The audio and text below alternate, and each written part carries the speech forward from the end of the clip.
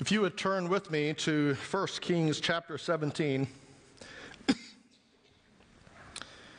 There are two characters in this story. It happened right before Elijah went up to Mount Carmel for the sacrifice that we talked about last Sunday. You remember the scene of the professional wrestling match, right? If you weren't here last Sunday, you're wondering, what in the world is he preaching? You'll just have to go on YouTube and find the service or go to our website. It was quite the professional wrestling match scene. Two characters in this story. There's Elijah. He was a prophet who was standing up against Ahab, who the scripture described as the worst king ever. Now, we've had some bad presidents. Every country has a bad king or queen. How would you be known by God himself as the worst king in all of history for Israel? That was Ahab. So he was the leader of the country while Elijah was a prophet, and now Elijah was running for his life away from the worst king ever. Elijah does not know the great challenges that were ahead of him, and aren't you glad that none of us do? I think if we did, I would be just frozen knowing what is coming, and thankfully, one of my spiritual gifts is ignorance. And so I'm just ignorant of what is coming, and I'm just trusting God. But Elijah is the only prophet of God in Israel during this time. So often we get kind of confused, the difference between a prophet and a priest, right? And a prophet is not the same as a priest. They're two very different, very specific jobs. Let me explain to you a really good way, and I'd encourage you to write this on the flyleaf of your Bible because it'll come up often. So a prophet speaks to man on behalf of God, okay? A prophet speaks to man on behalf of God. A priest is opposite. A priest speaks to God on behalf of man. Okay? So a prophet hears from God and speaks to man. A priest hears from man and speaks to God, generally speaking. I know you're probably going, but wait a minute. But basically, that's the way it is. Now, Elijah was the first. He was a prophet. So God was speaking to him, and then he would proclaim some very hard truths to Israel. There's a second character in the story. It was the widow. It was a widow with no food, no resources, no family except a son. And I say no family because during this time there was something called the Levirate or the Levi law. The Levirate law was that if your husband dies, then it was required that because a woman had no way to protect herself or make money or anything, God saw fit to provide protection and a home for a widow. So it was the Levirate law, the Hebrew law, that newfound widow would be taken over by her first brother-in-law. He would then become the one to protect her. Well, the scripture says she has no one. So this tells us she had no brother-in-laws to take care of her. So she was out in the middle of the desert taking care of herself and her son. So she had no family, no resources, no one to help. She was at that very moment planning when her last breath would be. That's how bad it was. She wasn't going to take her life. It was that she knew she was starving and she had nothing to keep her alive. So in both the prophet and the widow, we will see Both will step into the challenge of a lifetime. We will find in this story both are without resources. They're without knowledge. They're without comrades. They're without protection. Both seem very helpless and hopeless. They are without the intervention of God, all is lost for both the prophet and the widow. And both are about to learn something about God that would change the way they saw God for the rest of their lives. So in honor of reading God's word, would you please stand? And I'm going to read been preaching on Ephesians so long. 1 Kings chapter 17. Did you all like the Ephesians? I just really love spending 3-4 months on Ephesians. But now we're in the Old Testament, and guess what?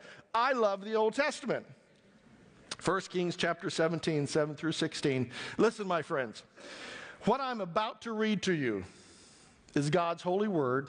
Listen to God. Sometime later, the brook dried up because there had been no rain in the land.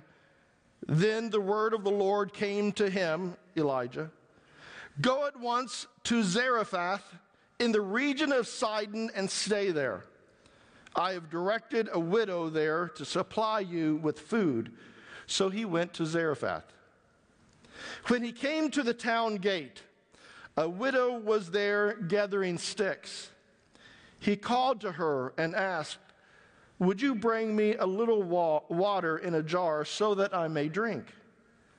As she was going to get it, he called, "And bring me, please, a piece of bread." "As surely as the Lord your God lives," she replied, "I don't have any bread. Only a handful of flour in a jar and a little olive oil in a jug. I'm gathering a few sticks to take home and make a meal for myself and my son, that we may eat it and die." Elijah said to her, "Don't be afraid. Go home and do as you have said. But first, make a small loaf of bread for me from what you have and bring it to me, and then make some for yourself and your son.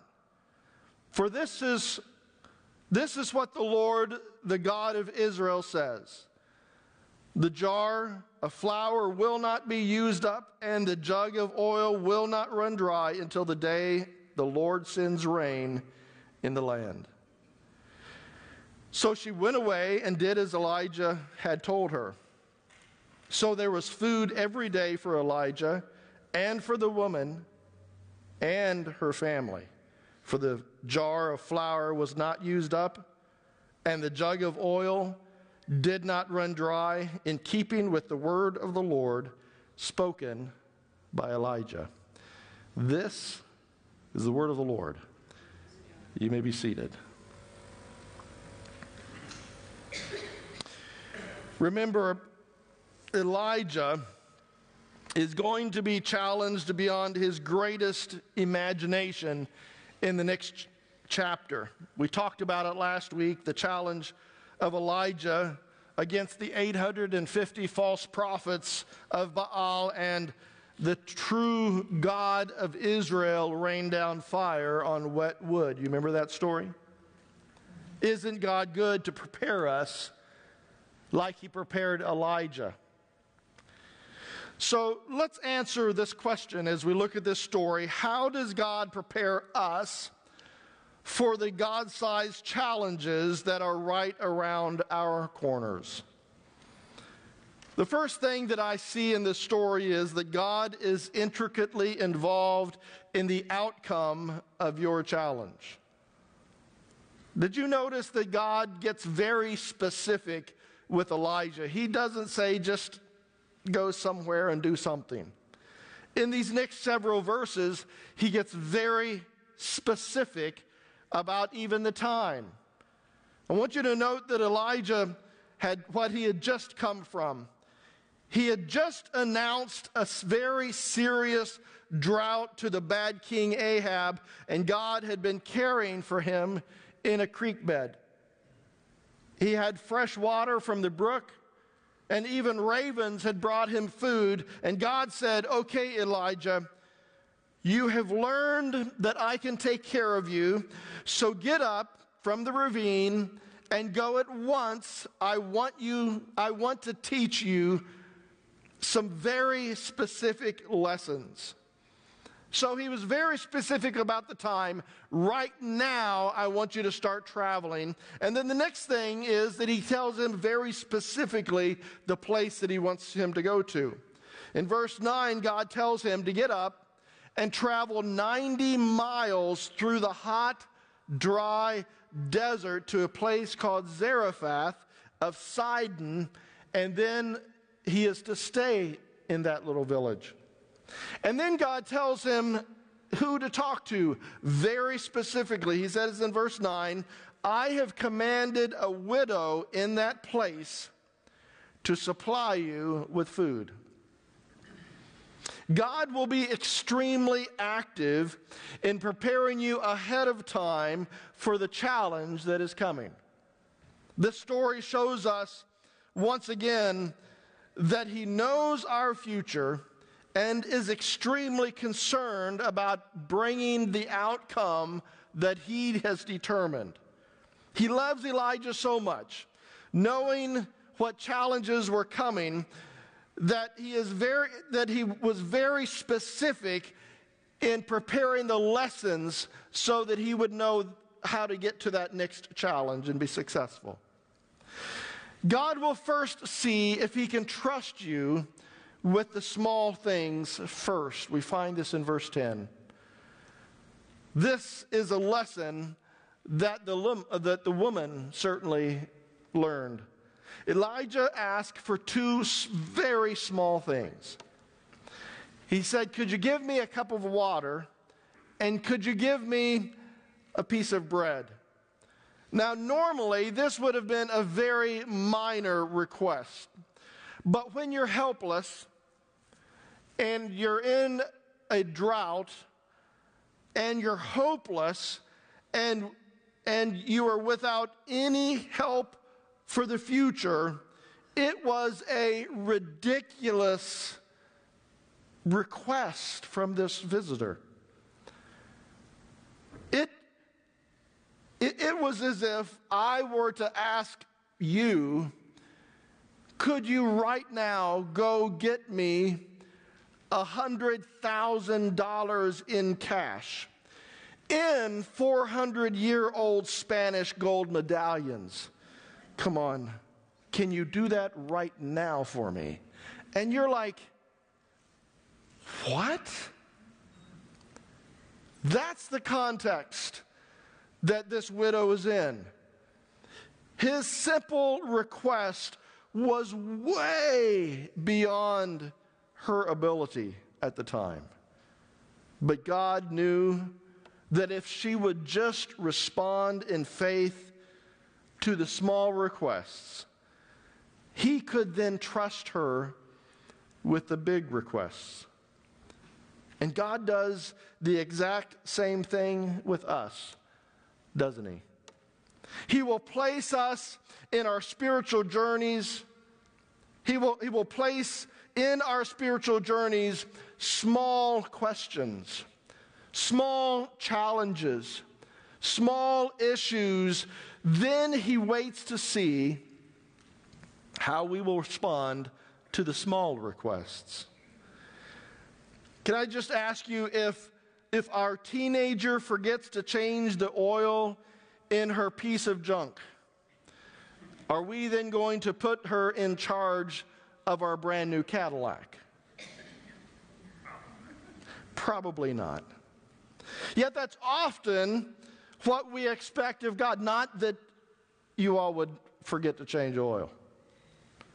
I have stories. I won't tell them. Yet that's often what we expect God to do with us. If he can't trust us with the $100 that he gave us, how is he going to trust us with the $1,000? If we're not willing to help in a ministry, why would we expect him to trust us to lead a ministry? If we are not willing to respond to his small requests, how can he trust us with his large blessings? God was checking to see if the widow was willing to step out with the minor challenge before he was going to give her a big challenge. And he'll do the same for us. Well, the third thing that I saw in this story was found in verse 12. God will challenge our logical planning. Did you notice that the widow had everything all planned out for her soon coming demise? She measured how many cups of oil she had, how much flour was going to fit in her hand. She knew exactly how much oil and flour would make how much bread, and then she knew exactly how many sticks that she was going to need for the fire, and exactly how many days it would take for them to starve and then finally die. It was all planned. She wasn't committing suicide. It was just the reality. If this is what I have, this is how many days that me and my son have.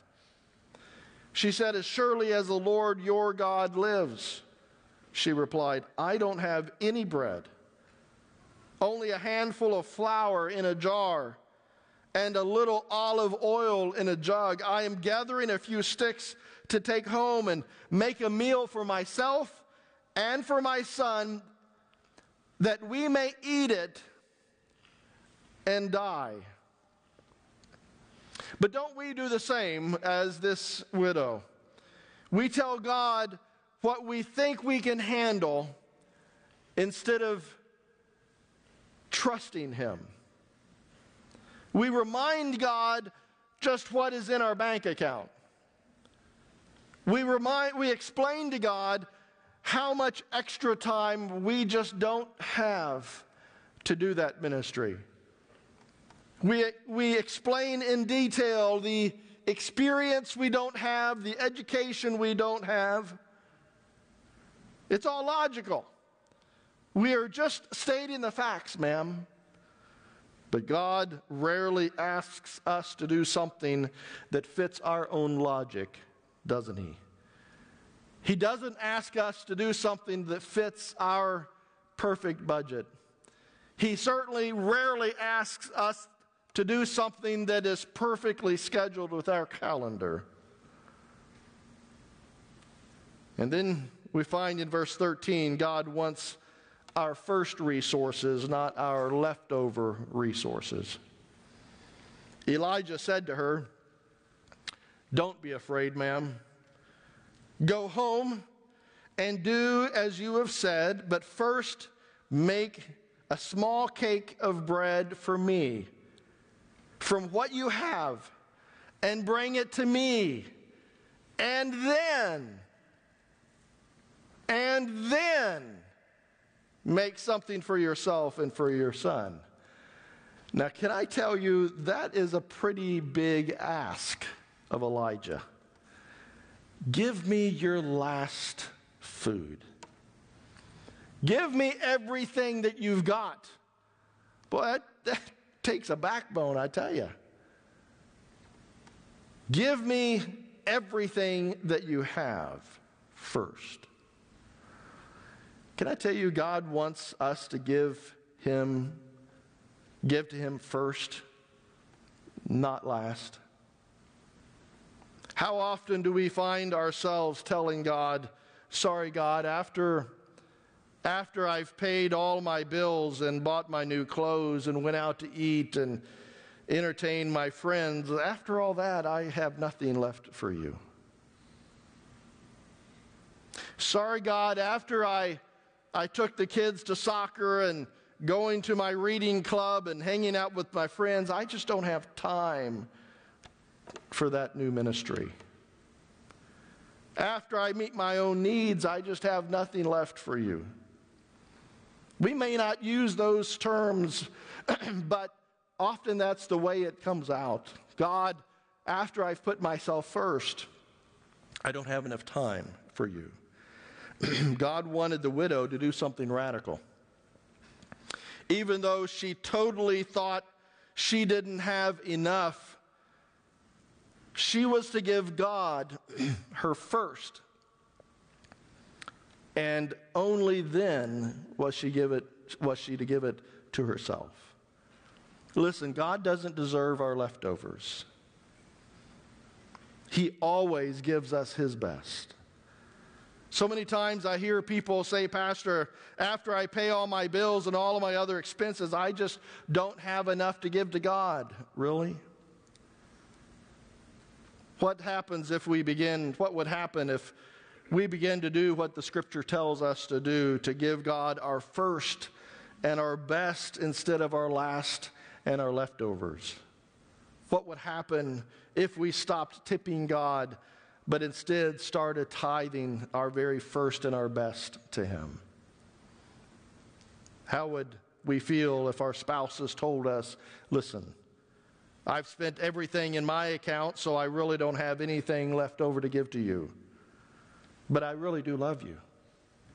I don't have any time in my day because I've spent it all on myself, but you're really important to me. I just don't have enough time for you. Elijah told the widow to first make him something to eat with her very last resources. And that request was for something small, food, but it meant everything to the widow. In verse 14, we see God will often provide in the most common, mundane ways. There are times when God asks us to do something out of this world. Peter walks on the water, and Moses walks through the parting of the water, and Elijah later on is asked to pray for fire to consume wood that had been soaked with water in just a few days after this story. And there are times when he'll do the same with us. There are times when he'll ask us to start a ministry that no one's been successful in starting before, or give a donation that will take great faith because it's certainly not in the bank account now. Maybe share the gospel with that scary person. But most of the time, God asks us to do the same thing over and over with expectant faith. Pray with your kids when they're dealing with that hard homework. Or listen to your spouse after she gets home from work one more time. Or attend yet another church board or committee meeting. Or read that passage over just one more time. Thank you, sister. When the woman put God first, a miracle happened, didn't it? But there are no lightning bolts. There was no neon lights for her. It was just a pretty mundane request. Just give me your last and go cook me some food. She did what Elijah told her to do. And by doing that one small thing, the scripture says that her food never ran out until it finally started raining again. For the jar of flour was not used up, and the jug of oil did not run dry, in keeping with the word of the Lord. Listen, if you put God first, respond by faith to the minor issues, and accept the illogical challenges, then God will provide for your challenge. It may not look miraculous. It may not seem amazing, but God will provide for you in the very quiet ways. I need to continue the story that I began last week. I told you that 14, 15 years ago, I lost a job that I really loved. I came home, very odd time on a morning, mid-morning, and Darla knew that something was wrong for me to come home at 10:30 in the morning. I came home and I told our family that God was going to take us through a pretty difficult challenge. We were in the middle of this economic challenge that went through the United States back in around 2008. We were going to stand alone. We were going to pray this through. We knew that people were going to watch the Hewletts, and we had just decided that we were going to mirror the holiness of God in all ways possible. We were going to trust God, and He was going to get all of the glory. I'd been working as a missions administrator for many years, and I absolutely loved missions and still do. For months after that event, I began to apply at multiple missions organizations as their VP or as their CEO. And I often would go through all of the hoops of the interview. They would fly me out to do final interviews. I flew to Dallas or Minnesota, all over the United States. And it seemed as if I would get to the very last interview when a decision had to be made, and then maybe the board would go through a hiring freeze of the organization.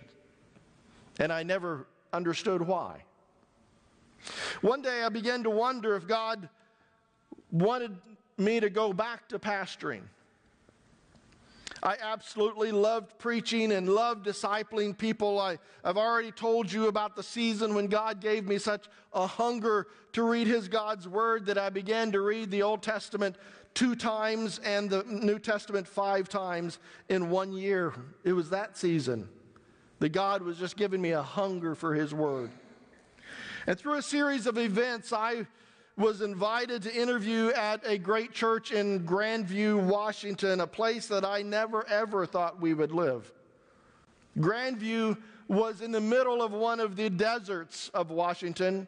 Most people think Washington's this beautiful, lush state, but really only the western third is lush. The other 2/3 are high desert. Grandview was a small town. It wasn't a large town like we were used to, but we decided that if we were going to follow God, we needed to go and just see what God had in front of us. The interview weekend went very well at Grandview. God gave us an amazing love for pastoring and loved those people and fell in love with the town. When we left, I could not imagine doing anything else but pastoring again. We accepted their offer and got on the plane and began to head back to Orlando, where we lived. And I want you to know what happened as soon as we left the airport for the next several hours.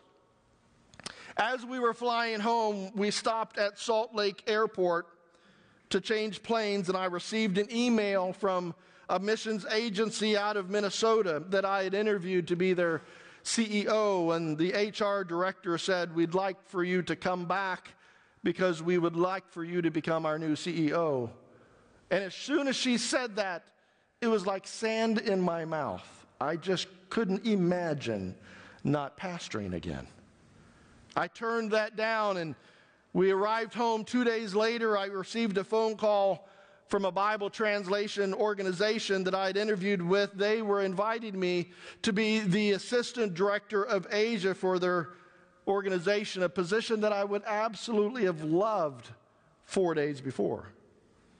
But when they talked to me, it was again sand in my mouth. I could not imagine not spending my life behind the pulpit.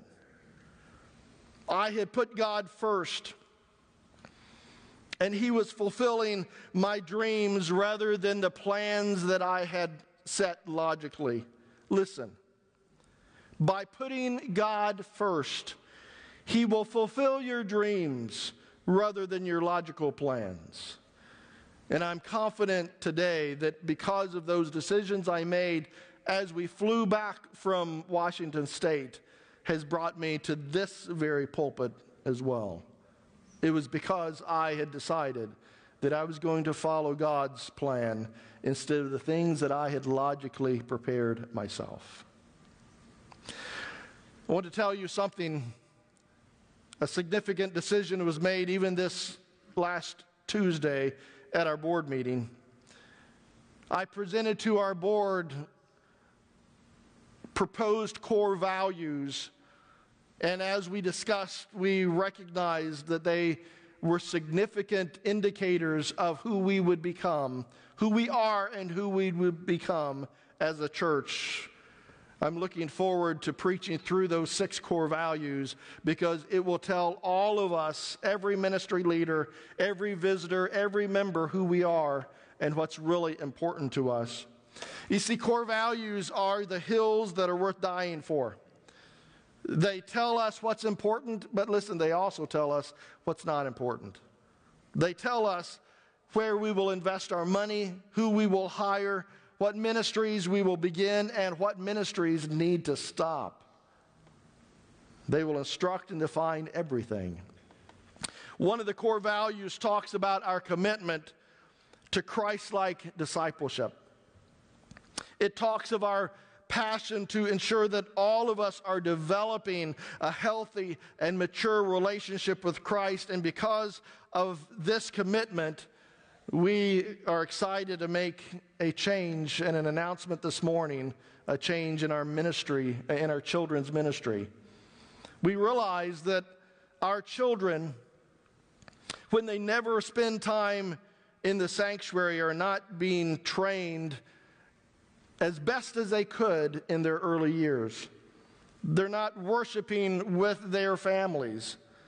They are not learning their theology from our songs and participating in worship and other spiritual disciplines. They don't see Dad pull out his wallet and give faithfully. They don't sit watching Mom open the Scripture and learning how to find that reference right beside Mom. And we felt that we needed our children in the service more. We're excited to announce that the second Sunday of September, our elementary age kids will now worship with us until the time of the sermon. And then after that, we will gather them together and pray God's blessing on them and send them back to their worship service so that they could get a sermon and worship time for their age. And we believe that this will help them grow and mature in faith so that when they come to the 5th grade and they come to the big church, they will know what it's all about. It's familiar. They will be growing in their faith as well. This is a decision that was based on our core values, who we are. So how can you help? We need more children's workers. We are expecting our children's ministry to grow, and if you can give one Sunday a month or maybe one Sunday every 2 months, we would absolutely love it. You'd still have the privilege of worshiping here most of the service, and then you would go back to help in the nursery or preschool or elementary. We need men and women willing to dedicate their lives to our children. We need people to drive our vans on Thursday nights and Sunday mornings. We have people that desperately need people to come, and Dan Golightly is our only driver, and he's desperate for help. Is there an amen, Dan? Dan is a wonderful servant of God, but we'd love it if a man or a woman would be willing to help Dan pick up our kids. And can I say, we need you to step up financially. Children's and teens ministry costs, but it's an investment worth it, isn't it? Those of us who grew up in children's and teens ministry, that's where we learned our theology. That's how we learned who God was and how to participate in ministry. And I would just invite you, if you have not yet made it a practice to give God your very first and your best to Him, could I invite you to start that journey? Would you please stand?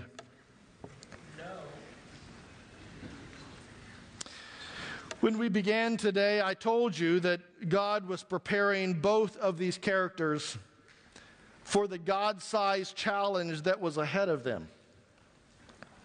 God specifically told Elijah to go ask a little widow for some food. It sounds like a pretty small request from God, doesn't it? But God was watching to see if he could trust Elijah to do something very specific, like going to a very specific place at a very specific time to talk to a very specific woman and ask for something very specific and small, some food. God saw that Elijah could be trusted with the small ask. Little did Elijah know that right after his time with the little widow, God would take him through the spiritual battle of a lifetime by setting him up against 850 false prophets. I wonder what would have happened if he said no to the small challenge God gave him. But do you know what was the challenge ahead for the little widow? The scripture tells us two things that happened when she put God first. First, the jar of flour was never used up until it rained again. And the jug of oil never run dry until it rained again. She had food for her family. That would have been huge. But something else was around the corner. After this story ended, if you'd continue to read, you would find out her only child, her son, died. And she went to the prophet Elijah. Elijah came and lay down on him, and the boy raised back to life. I wonder what would have happened if she had responded to the request of just some food. I wonder what would have happened later. Listen, God will always start God will always start with a small request, a small question, a small challenge. What you don't know yet is that God is checking your faithfulness. He's checking your commitment. He's checking to see if he can trust you with what he would love to come later. He knows something is coming. He knows how he wants to bless you. He knows the huge fiery battle that is just around the corner.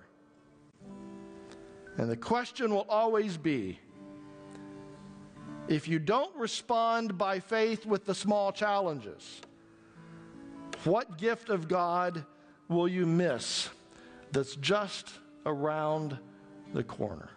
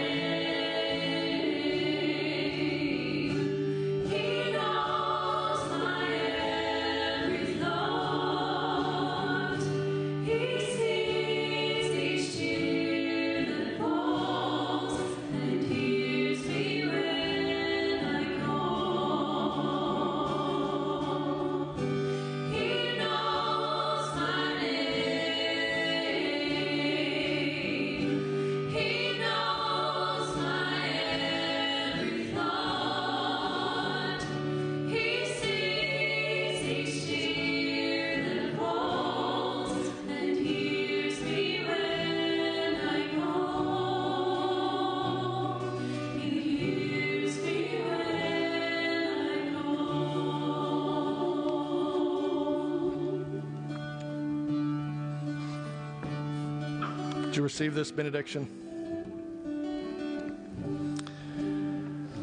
Perhaps you have calculated your oil and flour and found it lacking. The challenge ahead is just too great. I pray that in preparation, you will give God the first. You will give God the best and expect God to surprise you with that which is exactly what you need for the God-sized challenge ahead. So now, in the name of the Father and the Son and the Holy Spirit, go in peace, for he has already gone before you. You're dismissed.